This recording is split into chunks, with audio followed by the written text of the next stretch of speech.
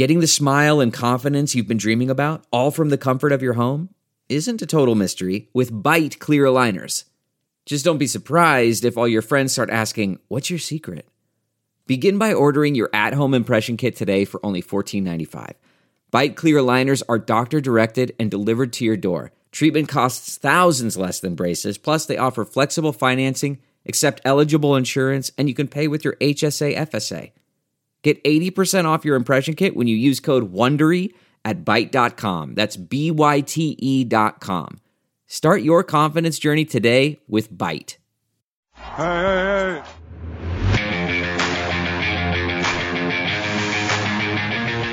Artesta's in the stands. But if y'all waiting on me to apologize, hell gonna freeze. Wait.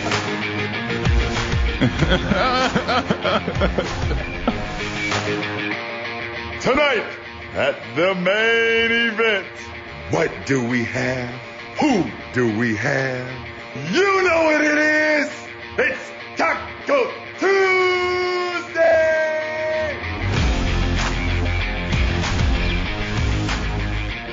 Welcome to the Points in the Paint podcast presented by Stadium. Ben Wittenstein and Zach Badger House in the house.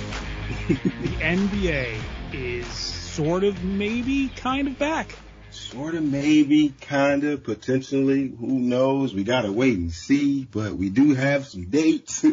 We do have some target dates. So that's definitely good news, right? We do. We have some target dates. We also have a guest on the pod today, Eric Woodyard, a writer with ESPN, The Undefeated.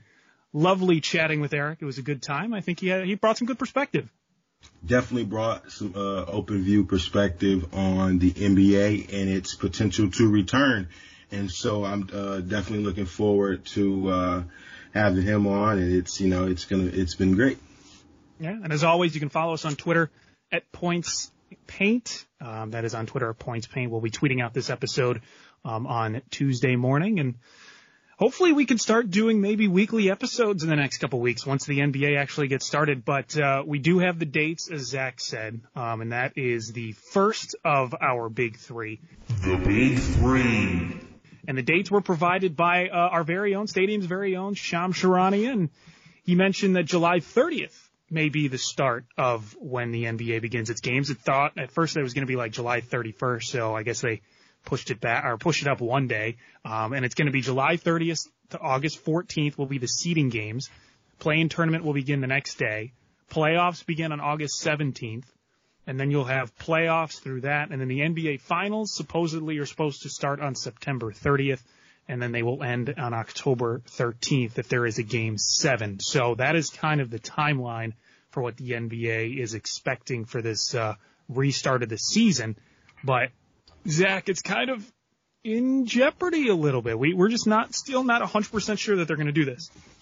Yeah, and even with it being in jeopardy, that puts the return of the following season and then the off-season dates, that put those kind of dates on a tentative type of schedule too as well, because you have, even after, well, even in between, all those dates that you mentioned with the conference finals and the NBA finals beginning September 30th.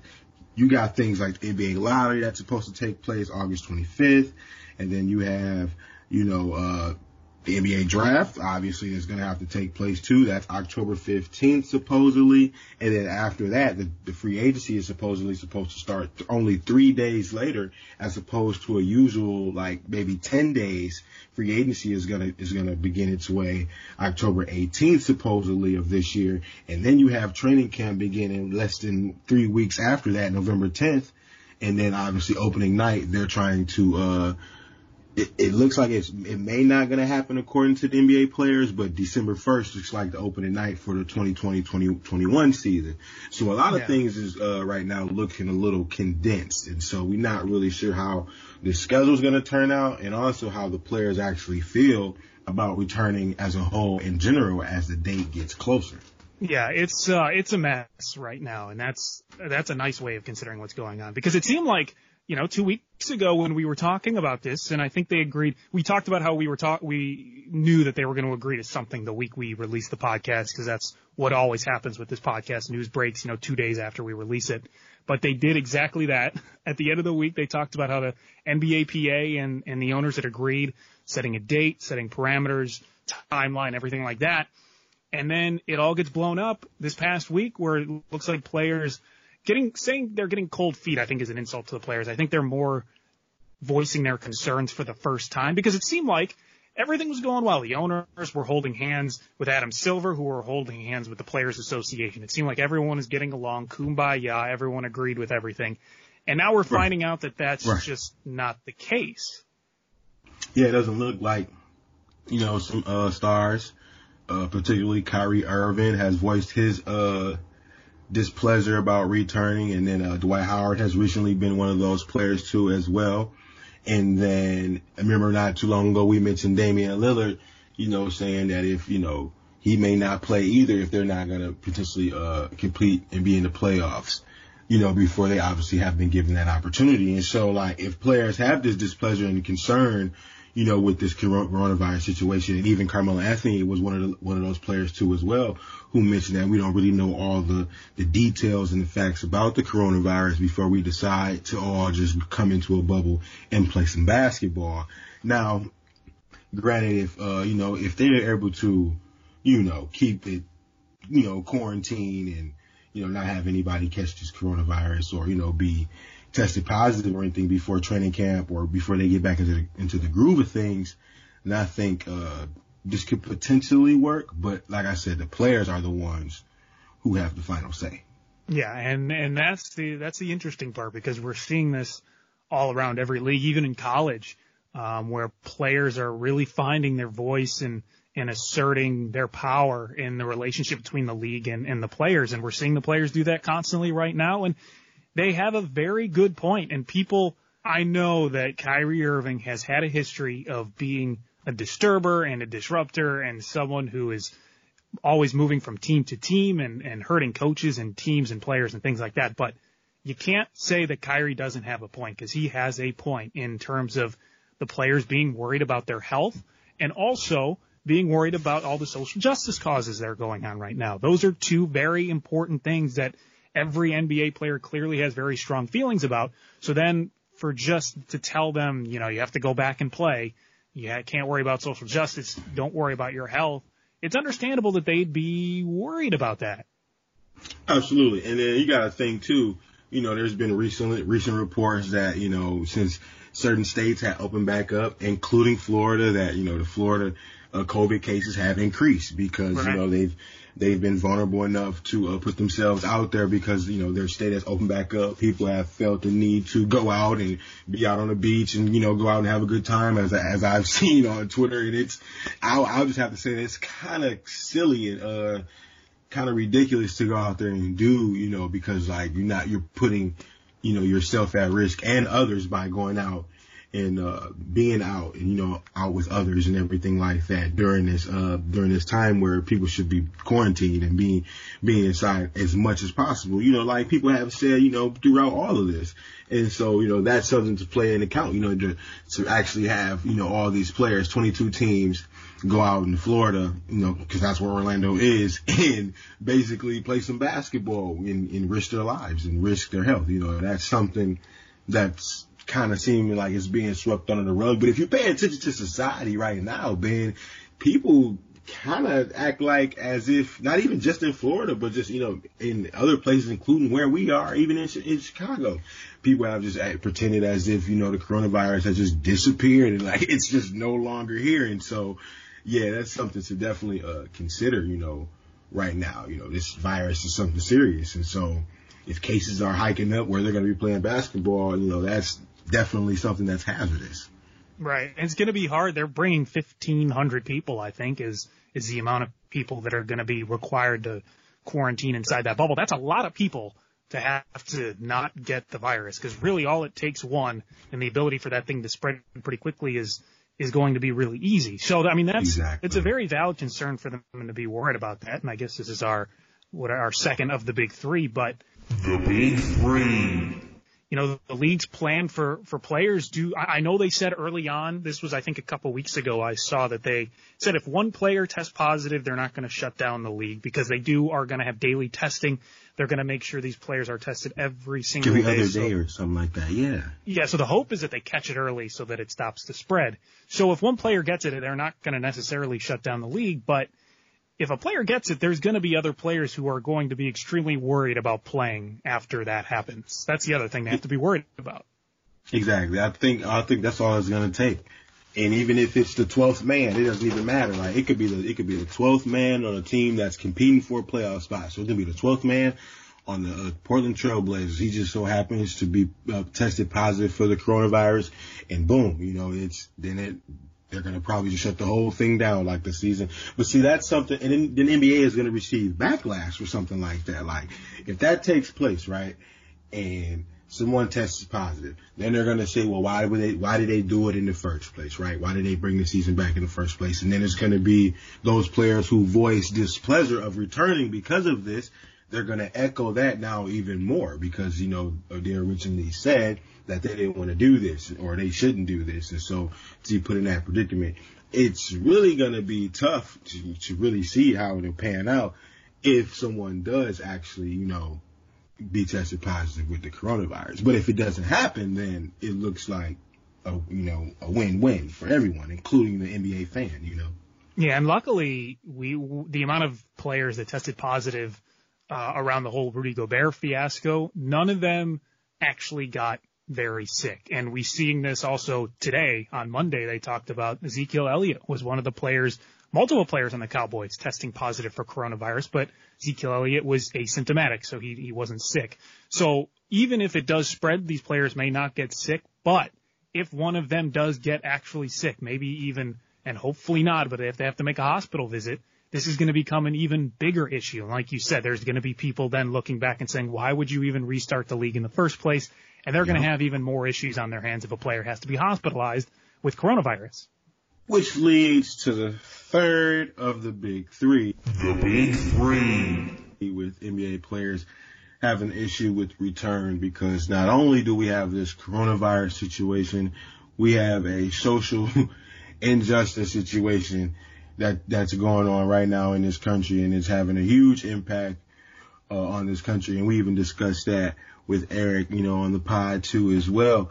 And so, this George Floyd situation, the tragedy of his death, that's impacted or should have impacted everyone across the world, not even just the country, because there's been protests, now globally as it relates to the death of George Floyd. And so there's been plenty of players out here who have voiced their concern with social justice and the impact that it's having on them to not even focus on basketball, and so with all of that going on, Ben, it's really tough to decipher if there's going to really be some NBA basketball. Yeah, and Eric, you said in the interview that we'll play in a second, but he said people like George Hill were talking about basketball just takes a back seat. It has to take a back seat to something like this. And it's going to be interesting to just see how these players react, because I don't think the NBA wants to necessarily force these players to play. And they said that if a player doesn't want to play, they'll be allowed to skip out on the season. They just won't get paid, but they'll be allowed to skip out on the rest of the season, which is fair. I think you need to give them that out if they don't want to play in the season. But we don't know how it's going to play out. No one really knows at this point how it's going to play out, because the league and the Players Association hasn't come to a 100% full agreement on everything that's going to happen. Right. And then, Black Player told Yahoo Sports, what message are we sending by agreeing to do this during this time? We're out here marching and protesting, yet we leave all our families in this scary time to gather and perform at a place where the owners won't even be at. What type of sense does that make? That'll be going backwards. That place isn't that magical, close quote. But, it's things like that being voiced by Black players in the NBA that, this may not be a good time from a social society standpoint to really be considering bringing back some basketball. Now, however, on the flip side of this, Ben, this is something that we probably really haven't really talked about and really discussed, in all honesty, but the money aspect. And I think that's really why this is really being pushed so hard the way that it is being, is at the money aspect, because there's been some reports simmering around about the idea of the following season, 2021, that season may be a lockout season because of the potential money that could be lost. You know, $1.2 billion could potentially be lost by player salary for next year if this season doesn't continue. And so there's the money aspect of this economically, where it's like, okay, guys, I get what's going on, but your money is also at risk too. Yeah, that's a whole other, I guess, that needs to be figured out, because they have to get paid. You're not going to have LeBron Jameses of the NBA. They're not all making $30-40 million a year. You got some of these guys that, you know, either $2-3 million. Yes, it's a lot of money, but if you're not going to make any of that, they're going to be worried about how they're going to financially help themselves. So it's a whole thing that they need to worry about. Like, they have to worry about their health. They have to worry about speaking out on social justice, and then they also have to worry about getting paid. And all three of those issues, they can't work together in harmony right now. They kind of are pushing up like back against each other. So that's like, how the hell do you even figure that out? And it's so like interesting to see, because like they're talking about condensing the NBA season next year, because, you know, maybe that'll help the money situation, but who really knows? You know, the CBA and the renegotiation, you know, there really could honestly be a lockout. You know, even a coach said that. A Western Conference coach even came out and said that too as well. You know, basketball related income, you know, that could potentially drop as well. You know, cap reductions for free agents. So, you know, you become a free agent, you won't be able to get as much money as you probably would have because of the potential revenue of the NBA that they possibly could miss. And so it's just all of these different aspects of like the economic standpoint of not returning or, you know, shortening the season, the following season. There's just so much at risk from a financial standpoint with the players and the teams. And so that's something that the players also have to consider too. You know, how much money is important to them, you know. Yeah, there's definitely still, it seems like there's still a long way to go. And we tried to talk a little bit about it with Eric Woodyard, and try to break it down. He tried to help us make sense of it a little bit as well. So here's our interview with Eric. Ben, you know how excited I am for this. I've been waiting all weekend for this to take place.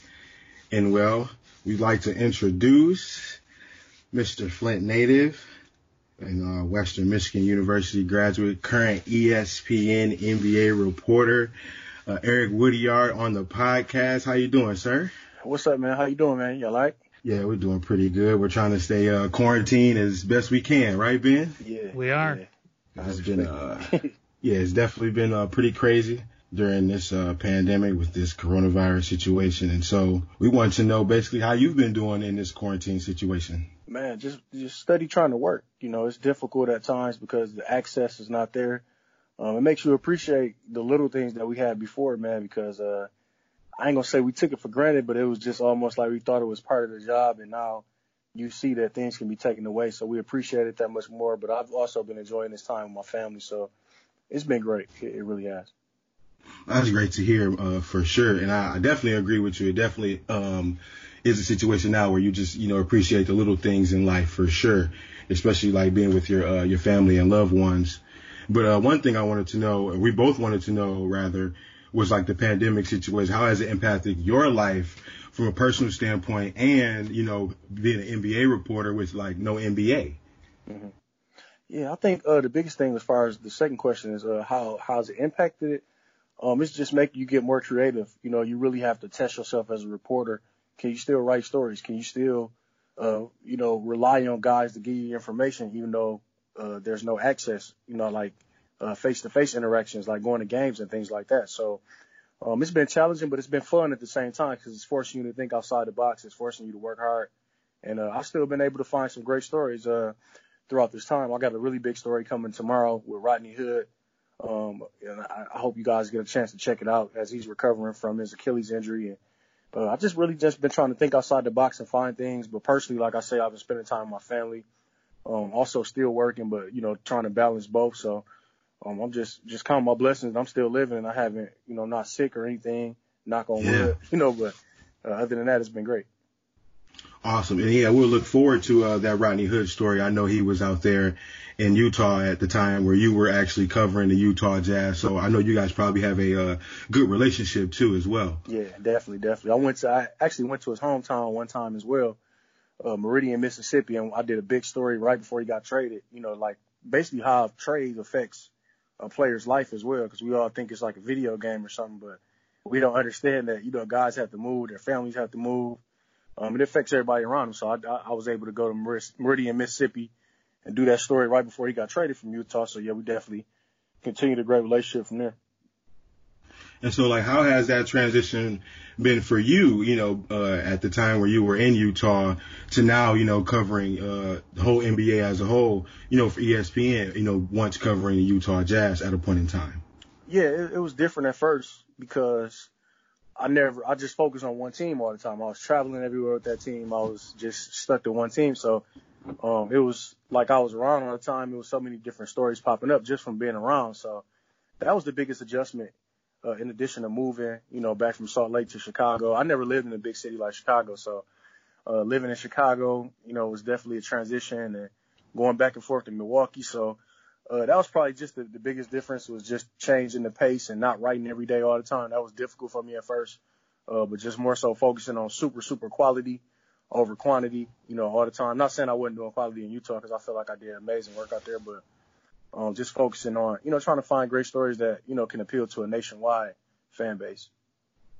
All right, Eric, so now that the NBA obviously is supposedly coming back at the end of July, and they're going to be playing in Orlando, we've seen recently, even this past week, players speaking up, talking against the league, saying they value their health a little bit more than possibly coming back and getting sick. And they also have a lot to do with the social justice movements going on with Black Lives Matter.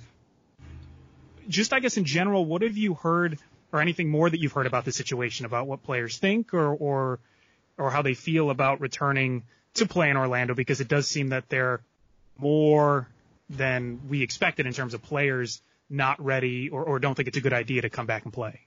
Yeah, I think, you know, I've been following a lot of reports, and, you know, I just did a story with George Hill a couple of days ago, and he was just saying, like, basketball is the last thing on his mind with everything that's going on, and emotionally what they're dealing with. Guys worried about their physical health. So I think everybody's not the same. Some guys want to come back and hoop. You saw Kyle Kuzma come on like, you know, we still want to hoop, but some of the guys, I think, you know, as it's getting closer, they might be getting a little cold feet. You know, it's just so much going on within the world. It's like focusing on sports is probably difficult for some of them. I can't speak for everybody, but, you know, with anything, everybody's not going to, you know, have the same views. That's what makes us unique as individuals. So I think guys that probably see a window of getting a championship probably want to return more, but some of those guys who aren't, you know, it's going to be tough, man, being, you know, on a resort for 3 months, you know, limited family members. These guys are millionaires who live the best of the best. Not saying they won't be taken great care of there, but I mean, they're accustomed to a different type of lifestyle. So you have to factor all of that in, and you can't really blame someone if they don't want to play. We saw Pat Bev say this, I think it was yesterday on Twitter. He essentially said if LeBron James thinks people should play basketball, they're going to play basketball. Now, as someone who's been around the NBA as long as you have, do you not necessarily agree, but do you think LeBron really does have that type of power where if he says he wants to do something or he think the league should do something, most of the players are just going to go along with it? This is just my opinion. I'm not, you know, I don't have any intel on that. You know, I haven't talked to LeBron or his camp, but from my opinion, he's the best player in the league, you know, so when the best player in the league speaks, obviously the league listens. So I think, to some extent that could be right, but I mean, I don't think LeBron is just demanding that, you know, going in the NBA offices, demanding, you know, anything that's going on. But if he really wants to play, why not use his influence to try to push the guys to get back? So I think there's some truth to it, but that's just the political side of it as well. Pat Bev speaking out, so you can't blame him for that. How valuable do you think the bubble situation really is going to really be? Think it could really work? I think it can. It's really going to depend on if a guy gets sick or not. I think that's the biggest thing. Like, how will they react if someone gets sick? But I think it's the best that they can possibly do. You can't prevent that anyone from 100% not being sick with this going on, because there's still a lot of things we don't know about the virus. So I'm curious to see if someone gets. I hope someone doesn't get sick, but I'm just curious to see how the league will react to that. You know, will they shut down? Like, there's so many questions that I still have, and just how it's going to look. You know, like, no fans. I've never saw a professional basketball game in the NBA play without fans. So there's so many questions, but it's also, like, intriguing as well because I want to see how it works. What'd you think of that report where they were gonna use a 2K fan noise in the speakers? Did you have any opinion on that one? I don't know. I'm like I said, I'm just more so curious to see how it's gonna look. I mean, it sounds a little cheesy, but you know, who knows, man? It might be cool, but I'm just going into it with open thought, you know, and just hoping that it all works out. Everything, you know, resumes because I'm a diehard basketball fan at the end of the day, and I love the NBA, so I want it to work. But you know, they have to also be cautious, and I think Adam Silver and everybody in the front office the league front office are really trying to make sure this goes great, you know. But I don't know how I feel about it. I want to see how it all looks once it's all in place because it's different reading about it than actually seeing it. So I'm just curious to see it. Yeah, I think that's what it seems like a lot of NBA fans kind of feel the same way you do. And obviously the league can't control if they have fans or not just because that's the number one safety issue, but they could control how they came back in terms of starting with just the playoffs or starting with some playing games. And what it seems like everyone has agreed, we're going to have some games with teams who aren't in the playoffs, giving them a chance to come back and possibly get a playoff spot. When you read about the plan and kind of saw what some of the options were for returning, did you have a preference for how they return? Did you want it to just start with the playoffs, or do you kind of like that some of these non-playoff teams like the Trailblazers or the Pelicans are going to have a shot at getting a playoff spot? I like that they're going to get a shot. I'm a really big fan of watching Damian Lillard. Really? And, man, you can't just jump right into being out for 3 months and jumping right into playoff intensity basketball. Like, that's just like, how can you do that? Guys can get hurt. I mean, you all know the playoff basketball picks up on a whole different level. And some of the guys didn't even have hoops to shoot on for like a couple months, you know, so that's true. They got to have a couple games to get warmed up a little bit. I you know, obviously not like 15 or 20, but I'm okay with, you know, however many games they got coming back with just to get their feet wet before the playoffs because guys are going to be super rusty. I already know.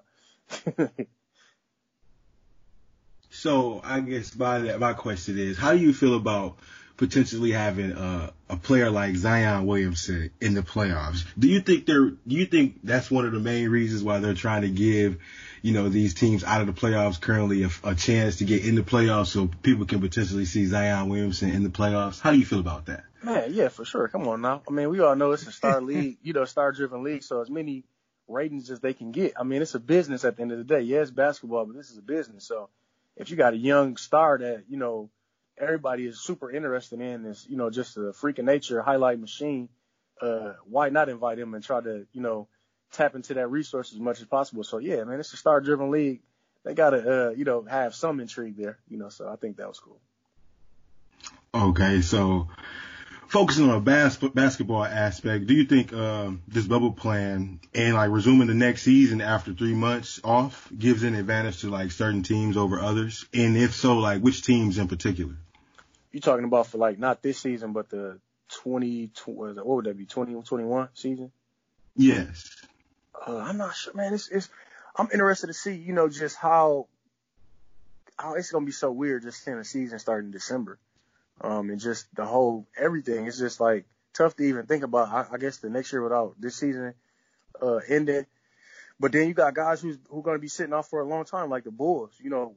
And I know they're talking about potentially, you know, having some of the teams, the 8 teams that weren't invited, trying to do scrimmages and, you know, still keeping them sharp. Maybe some type of little tournament for those teams. I think that would be great because that would give teams a competitive disadvantage if they're sitting out for almost 10 months and, you know, guys have been playing and still, you know, relatively in good shape while guys are just at home sitting around for 10 months. I mean, yeah, they're working out, doing at-home workouts and stuff like that, but you can't replace actual basketball and hooping and competition. So, yeah, it could give some teams some competitive advantage, but, I mean, that's just the time. This whole situation is just so crazy. I don't think nobody's dealt with it at all, so everybody's just trying to make the best out of it at this point. What do you think of the idea of the next season starting on Christmas? I don't know, man. That would be crazy. Like I say, just thinking about the whole December start, you know, as a whole, that would just be, it's crazy. It would be a lot of hype around it, I'll tell you that. But yeah, it's gonna be interesting. And then possibly if it's no fans next year, like just, it's so much to just take in, I guess. And I guess I just want to see basketball back whether it's on Christmas, Halloween, whatever. I just want to see who. But hopefully it's safe. You know what I'm saying? If we rushing in and guys got a chance of, you know, getting sick, you know, it's not that serious. But if everything goes well, you know, I'm just hoping we can get basketball back. So I miss it.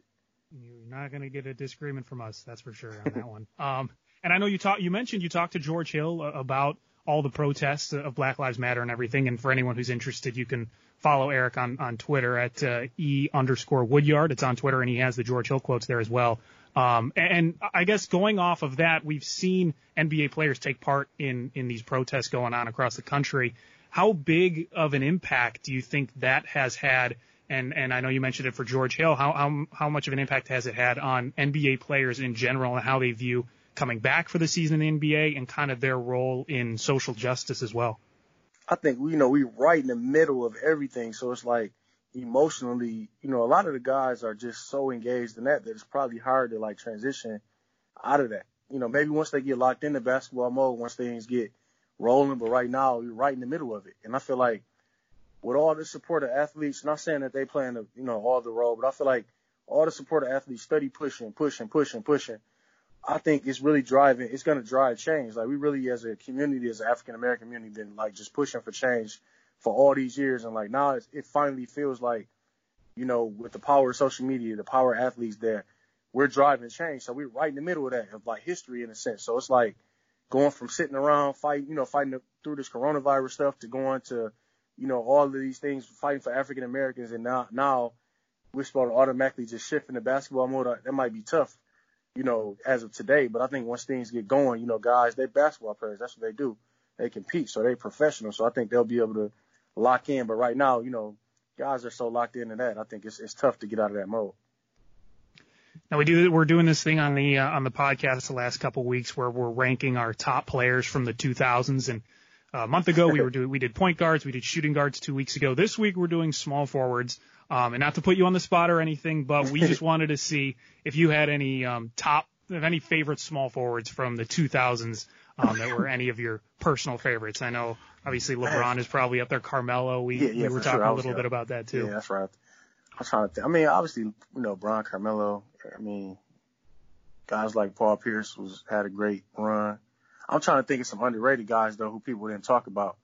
Who would be somebody? See the under the radar guys. You know, we know LeBron, Melo, all those guys, but some of the under the radar guys. We was just talking the other day. I don't know if you would put him as like a 2 or a 3, but a guy like Bonzi Wells was nice. You know, people don't talk about him as much from Portland. Yes, sir. We was talking about a lot of, you know, just a lot of under the radar guys that people don't talk about. And I think that's fun always from the 2000s because that was a really fun era to watch, you know. So, man, I have to sit down and y'all put me on the spot with that. Who are y'all saying? Who are y'all discussing with that? Well, you know, like you said, obviously LeBron, Carmelo, but I was thinking about guys like, and I don't really know if you could really call him small forward and maybe even power forward, but he was kind of a point forward if you think about it. And that's Lamar Odom. Yeah, when he first entered the league. Yeah, LO was nice, man, especially in Miami. Clippers, all that, man. I used to love watching him play. Yeah, he was a beast, man. That was just a fun era of basketball. Like, I was a diehard Kobe Bryant fan always my whole life. So, I always was watching those battles with the Western Conference teams, and it was always, man, so fun to watch to see those guys. So, man, you talk about a Western Conference small forward. I was thinking Shawn Marion too is another guy. Yeah, Shawn Marion was nice. Yeah, he was nice. Oh my goodness, the Matrix, insanely terrible looking shot. Matrix was nice, man. Okay, he had the worst form. But it was going in. Worst form. Yeah. I don't know how that was going in. I just seen a recent interview with him, and he was talking with Darius Miles, who was another good wing player that was able to have a short career, but he had glimpses. Darius Miles, he had glimpses. He did. Q Richardson did too. You know, both of those guys. Quentin Richardson was nice. They both had a nice little run. Oh, I didn't even Andre Iguodala. I was looking at a list right now. Nice. Yeah, I'll put me on the spot. I wish I could have had a chance to look at a list, but that's a fun debate. I always like talking about that type of stuff. So that's always fun. Yeah, no, I know we're big fans of going back and looking at 2000s NBA highlights on YouTube. Yeah. I was just showing my son some highlights the other day, some old Allen Iverson highlights and stuff like that. So it's always fun. We always watching stuff. Because we picked him, right, Ben? We picked him for best point guard out shooting of guard. 2010 shooting guard. Yeah, because it was kind of hard to really put with Allen Iverson, because he was kind of the one, but Eric Snow was kind of the one, but it was, it was kind of weird to really decipher. But yeah, that was a fun team to watch too. Aaron McKee coming off the bench was nice. Well, Eric, they had a squad. Oh, that was absolutely. It's just when you got no NBA, you got to go back on YouTube and watch some highlights to get your picks. Right. Eric, well, we appreciate you coming on. I know, looking on your Twitter, I know you have a book too you have a link to Amazon if you wanted to plug that as well. Yeah, definitely. I wrote a book. We did a children's book for my son. It's called Ethan's Talent Search. It's about him, finding out what he's talented at through, like, his cousins have different talents and he's not as good as them, and kind of like, pushing him to not get discouraged and find what his gift is. So yeah, that was fun to write. And, also, I did a book a couple years ago. It's called Wasted. It was about a functioning alcoholic. That was pretty cool. So yeah, both of those books are on Amazon. You just put my name in on the search and, it'll come up. And, yeah, that's always fun to write, man. Hopefully I can get back in the groove of wanting to write something else. There's just been so much going on, but I've been getting a lot of inspiration, being out this time. So it's been fun. I have a question now, all of a sudden, with that. So how do you be able to balance both of those, being, an NBA writer and writing about, the game that you love and you grew up loving, but then also taking a step out of the box and writing about other things? How do you be able to manage that and do that? Yeah, it's just really, like you say, time management and, figuring out what's important. We got 24 hours in a day. It's how we use it, so I think it's putting, blocking things out to the side that's important to you. And, yeah, man, it's difficult at times, but, once you get that inspiration and once you live life, inspiration started coming to you. Like, I've been home in Michigan, ever since the pandemic, happened. I quarantined here with my family and everything. Okay. Just being around everybody again, it's like, I forgot, like, I've been traveling for like 3 years straight, literally. I covered the Jazz and, starting this new job at ESPN. So it's been like the first time I've been able to just really sit back for, like 3 months and just, be around like normal people all the time and just, kind of get that, being around my people, man. And it's been giving me a lot of inspiration. It's been a lot of fun times. It's been funny, man. But yeah, it's been cool. It's cool. I think it's just all about time management. Yeah, absolutely. Got to take the good with the bad with that. Yeah. Well, Eric, we do appreciate you coming on, talking some hoops, even though there's not much to watch in that respect. Yeah, absolutely, man. We definitely appreciate it. Yeah, man. I appreciate y'all, man. Y'all keep up the good work. All right. Yeah. So we want to thank Eric for coming on. Appreciate his input and being the unofficial first guest. I guess Rizzo was our first guest, but our unofficial non-stadium first guest for Points in the Paint podcast. Definitely want to thank Eric for being on. Appreciate his insight and intel on, basically him being an NBA reporter and, what that means during this time. And then also, his insight on, the potential aspect of the NBA returning. And so that's cool. I definitely appreciate Eric coming on. He gave us some insight on, his small forwards and the hidden gems of that time. Man, would you ever think Sean Marion's name would have came up? Who would have thought? And then you said it, Ben. So that's what makes it special. Yeah, so I guess, you know what? Let's get right into our small forwards because we had Eric give some of his. The obvious answer is LeBron because he dominated the 2000s. He dominated the 2010s. I mean, I would probably say LeBron would be my favorite small forward of that era, but I think I would probably be lying because as a Bulls fan in the 2000s, I just hated LeBron. Hated him with the Cavs and then moving on to the Heat. Oh, yeah.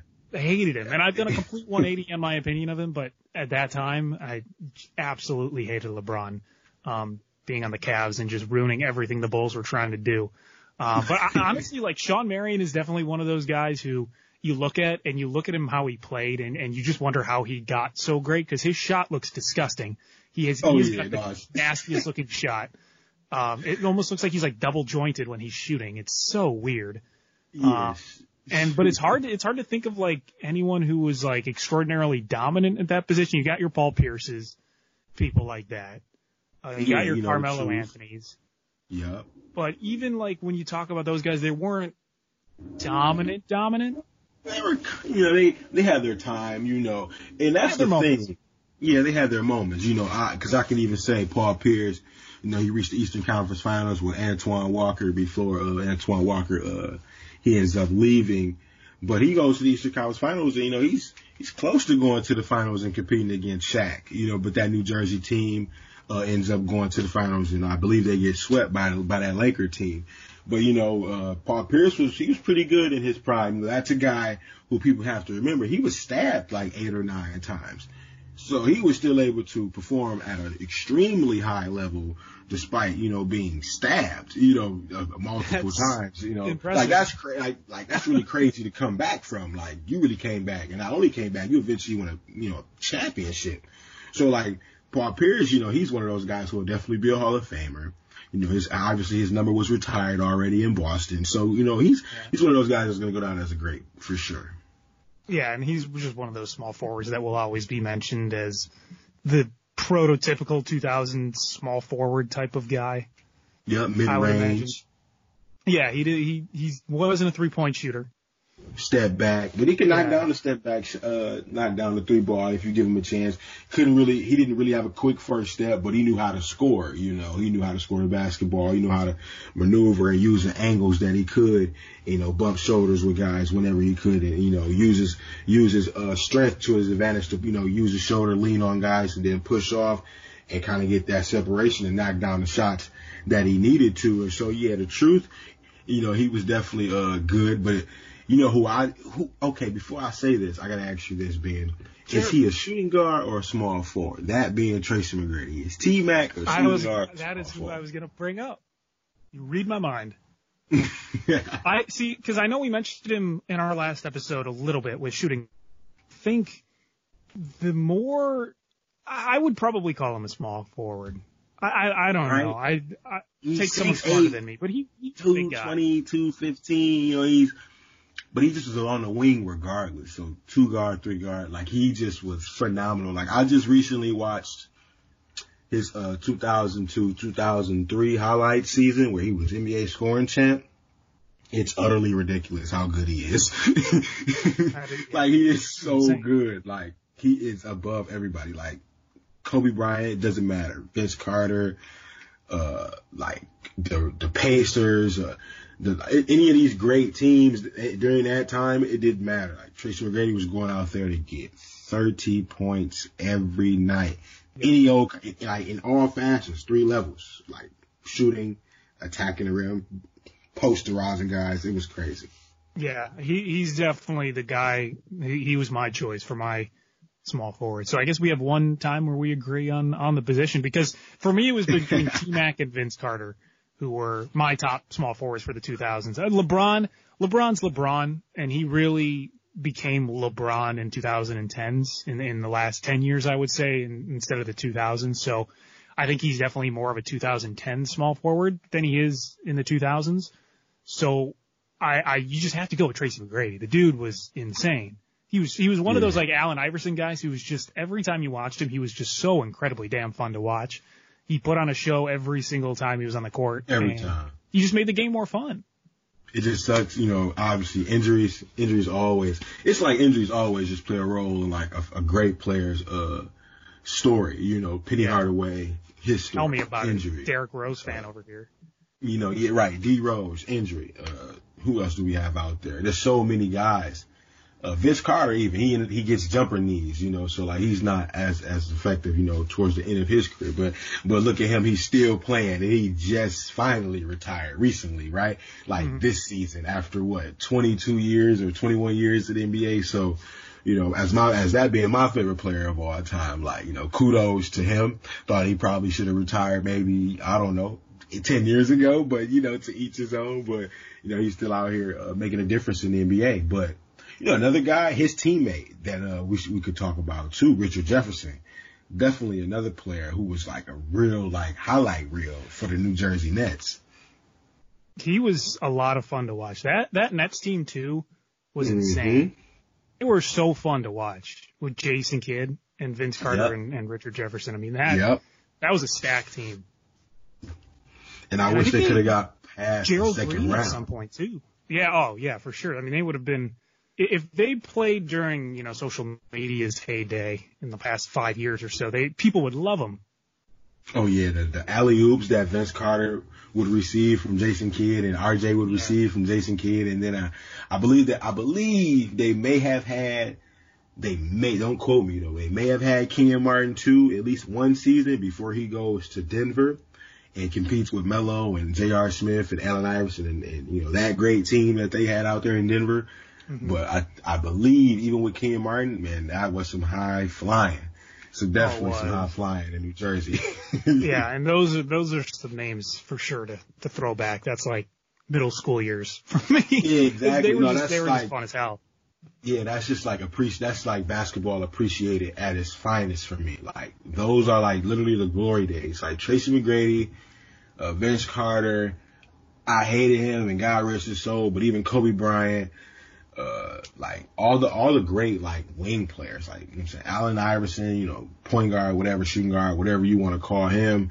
Like D Wade, when he gets in, he gets right to it from the jump. He's in the playoffs from the jump. Like the moment he's arrives in the NBA, like another wing player, that we talked about on the last podcast, as a 2 guard. But there's some other hidden gems out there too at small forward. You got Rashard Lewis. I like Rashard Lewis and Ray Allen. I liked it that pair. Another guy with an insane shot. Oh yeah, his shot was definitely he was high as hell above his head. Yeah, he put it really up high. No one could block it, and it was such a quick release too. No one should ever try it because it shouldn't have worked. Also, I got to shout out my guy Luol Deng. Oh yeah, of course. You got to shout out the Chicago Bull. The glue man Luol. The guy. But he was good though. He made All-Star. He was great. Yeah, he made an All-Star team or two. He was, defensively as good as anyone at the top of the league on defense.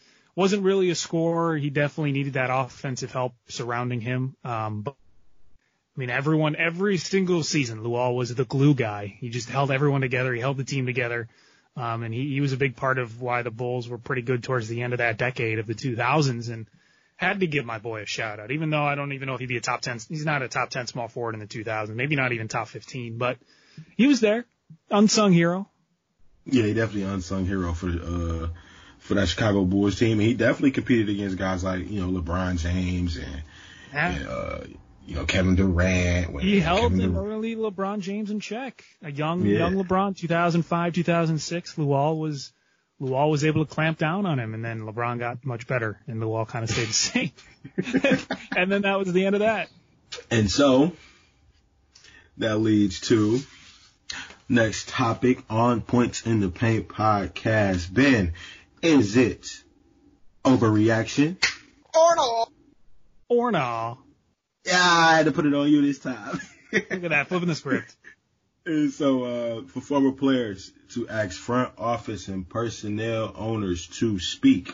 Now, if I'm not mistaken, Ben, don't you have some sound in regards to this topic on overreaction and all in regards to for former players to speak up and ask for personnel and front office owners to speak out? Yeah, so the overreaction, as you said, is it an overreaction for former players to ask their owners or front office personnel to speak out on social justice issues? And you sent me two players. We'll play them both. Who's the first one you want to play first? Oh, it doesn't matter. Steven Jackson, maybe. All right, we'll play Steven Jackson. I got a lot of love for all y'all, but it's time to hold our owners, GMs, vice presidents, everybody at the top accountable. What if it was your son or daughter? They want you to dance, they want you to smile, promote, shoot, work out, represent the organization the right way, right? But they not fighting for us. I don't hear none of them. It's time to hold them accountable, bruh.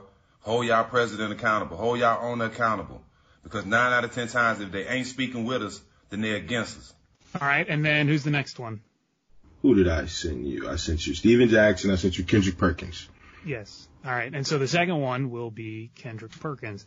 But what are the other 26 owners? Right now, when you look at what's going on in the world today and what happened with the George Floyd situation and the guys that are out there protesting, the majority of the people who are powerful and popular that are standing on the front line are NBA players. Where are the owners? As an African American, I could sit up here and talk about, civil rights and police brutality.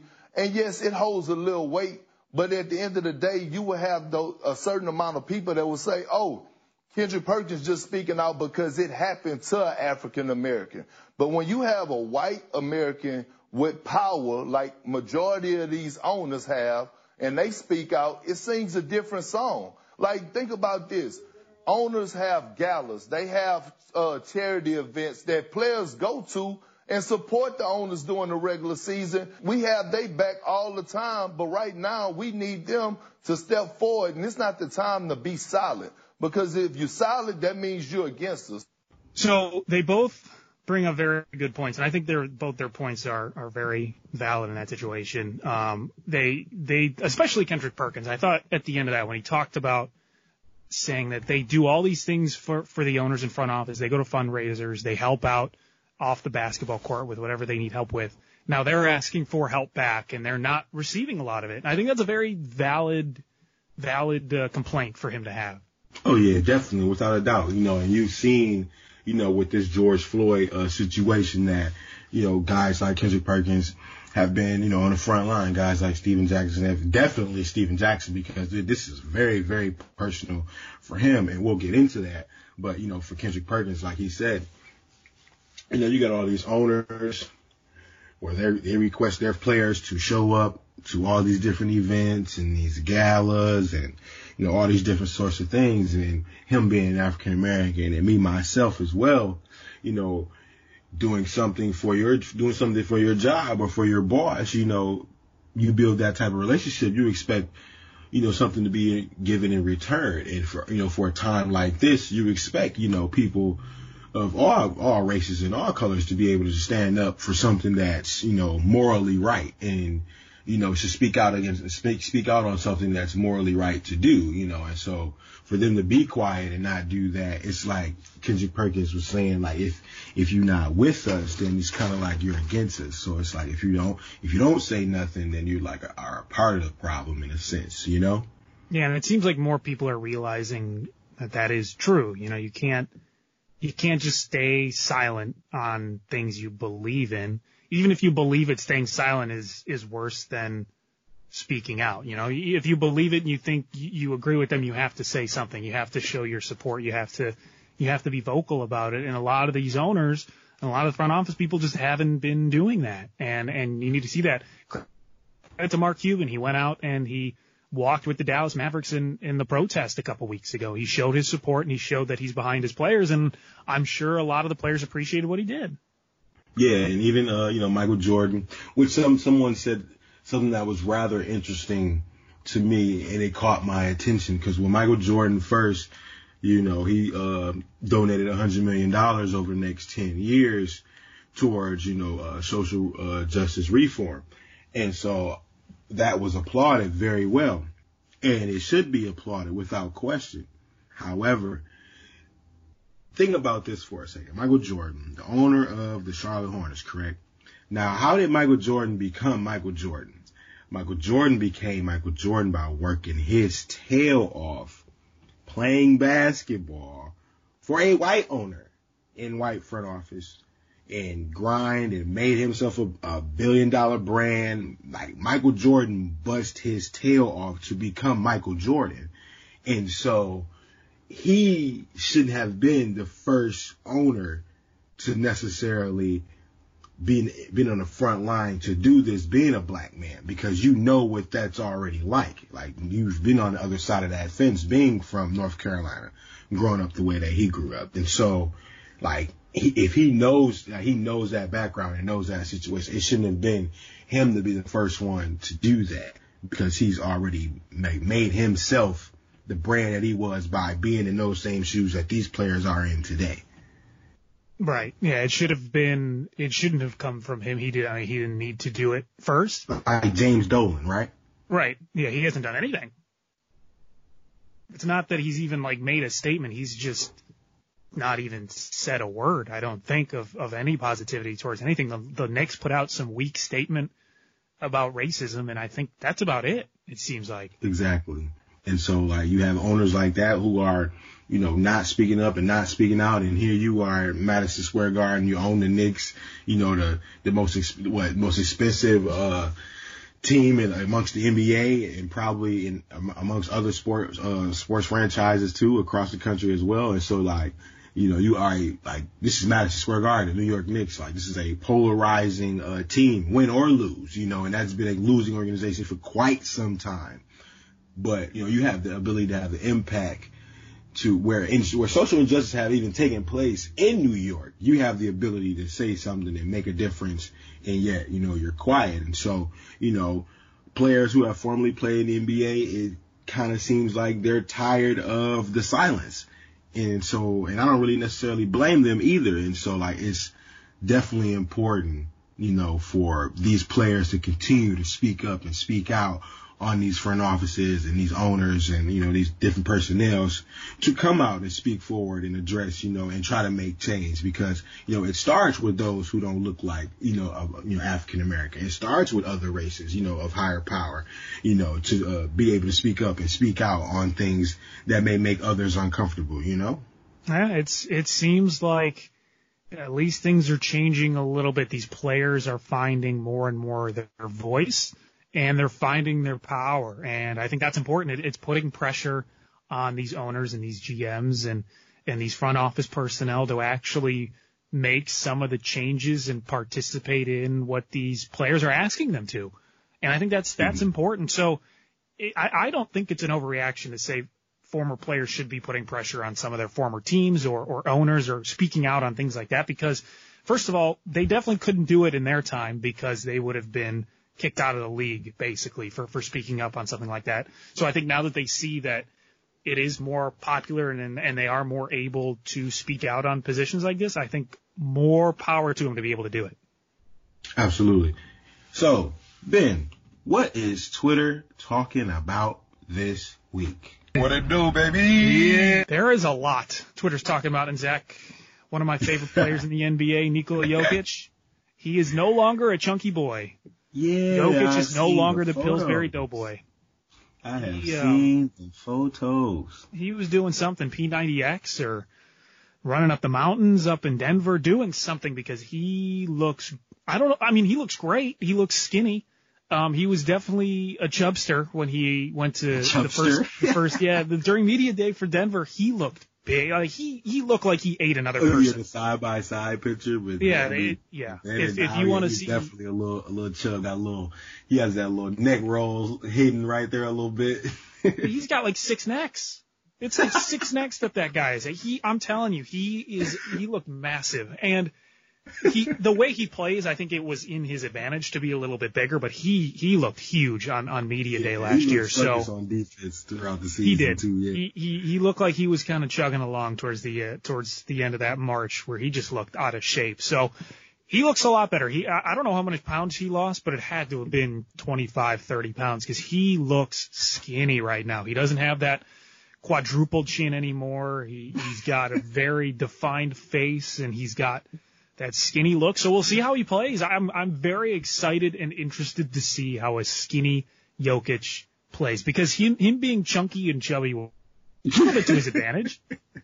He played kind of in a way that he needed some space to maneuver. So his bigness really helped with that. So maybe he'll be better on defense. Maybe he'll be a faster player. It'll be interesting to see how it kind of affects his play because a skinny Jokic, I don't know if the world's ready for that. I don't know if I'm ready for that.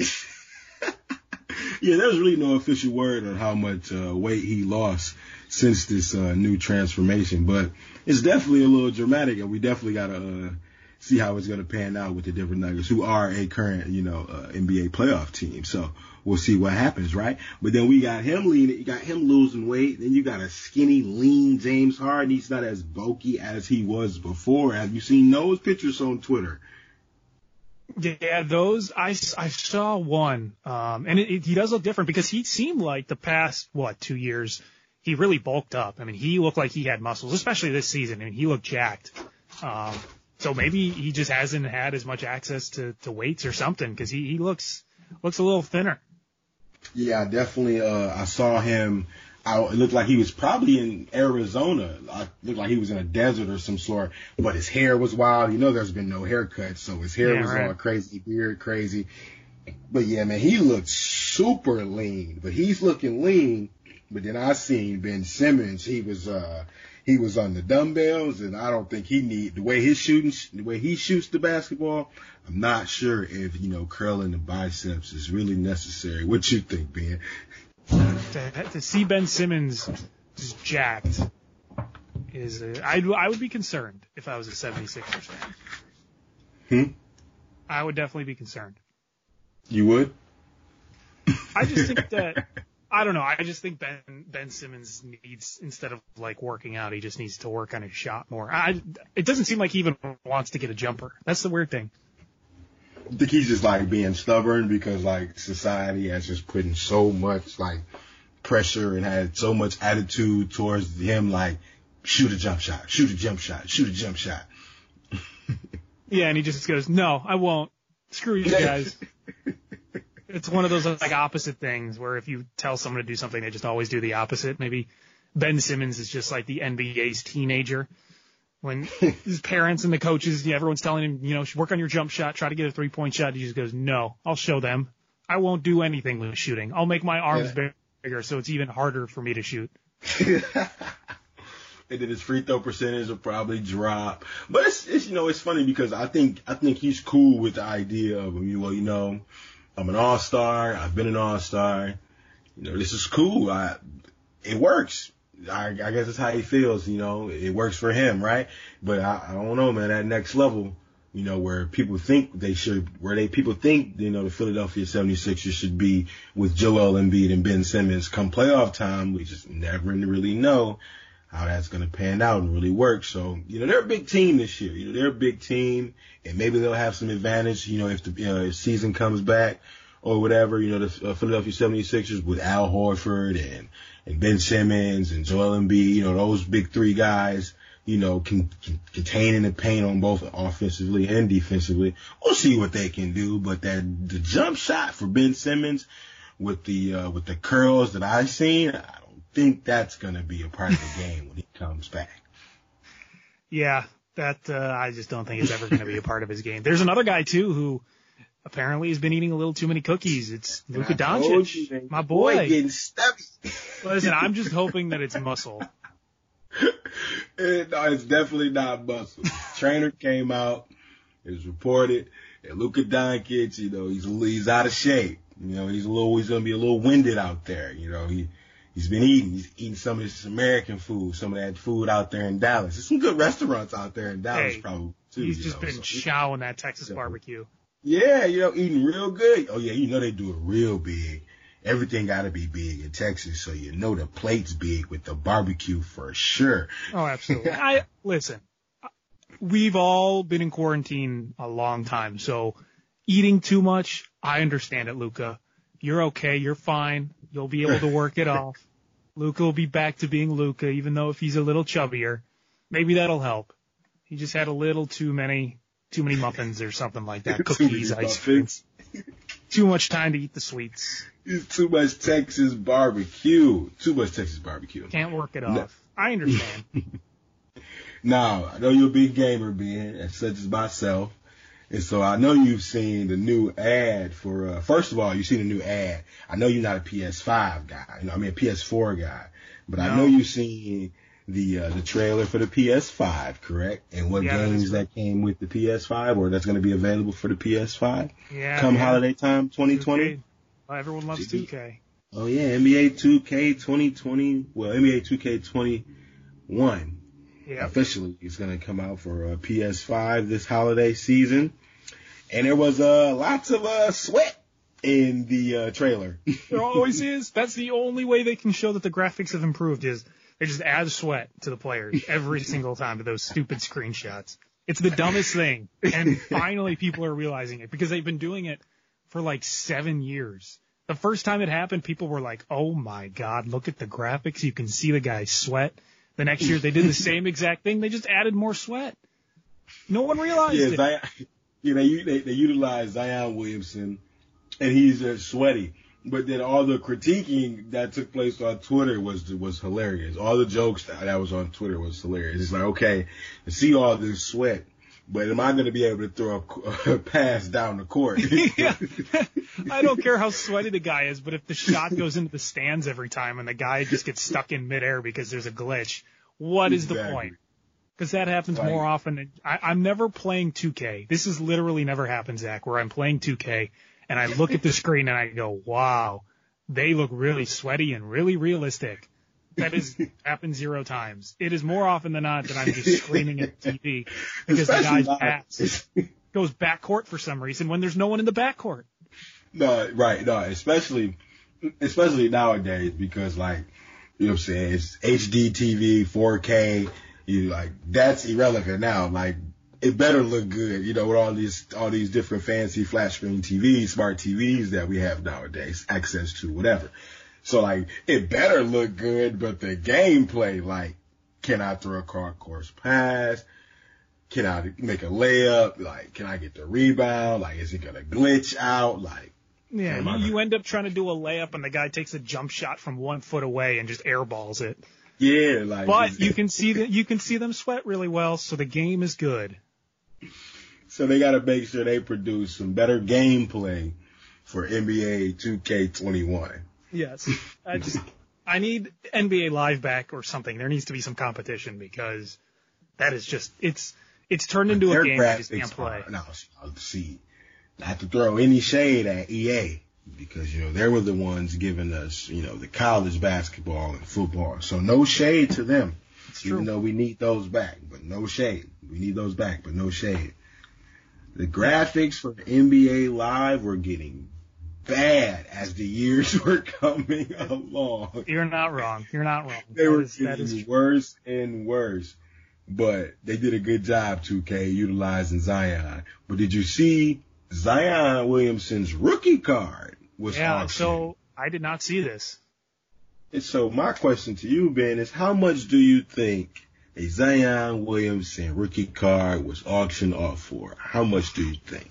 It's more than I think, and I know I'm going to be mad at what it actually was sold for.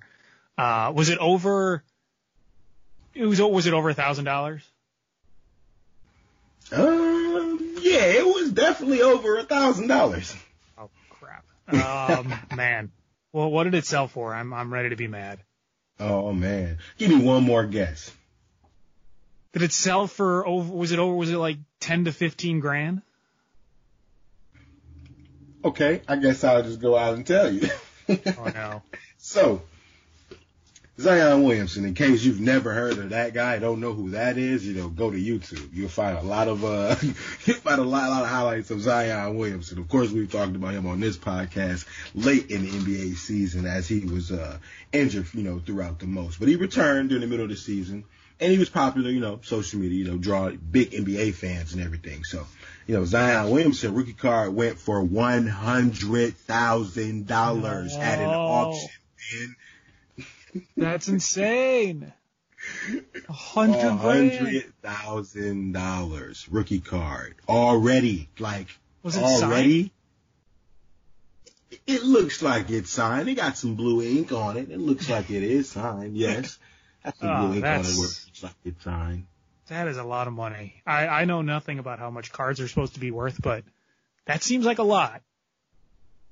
What? $100,000 of? Yeah, that's a lot.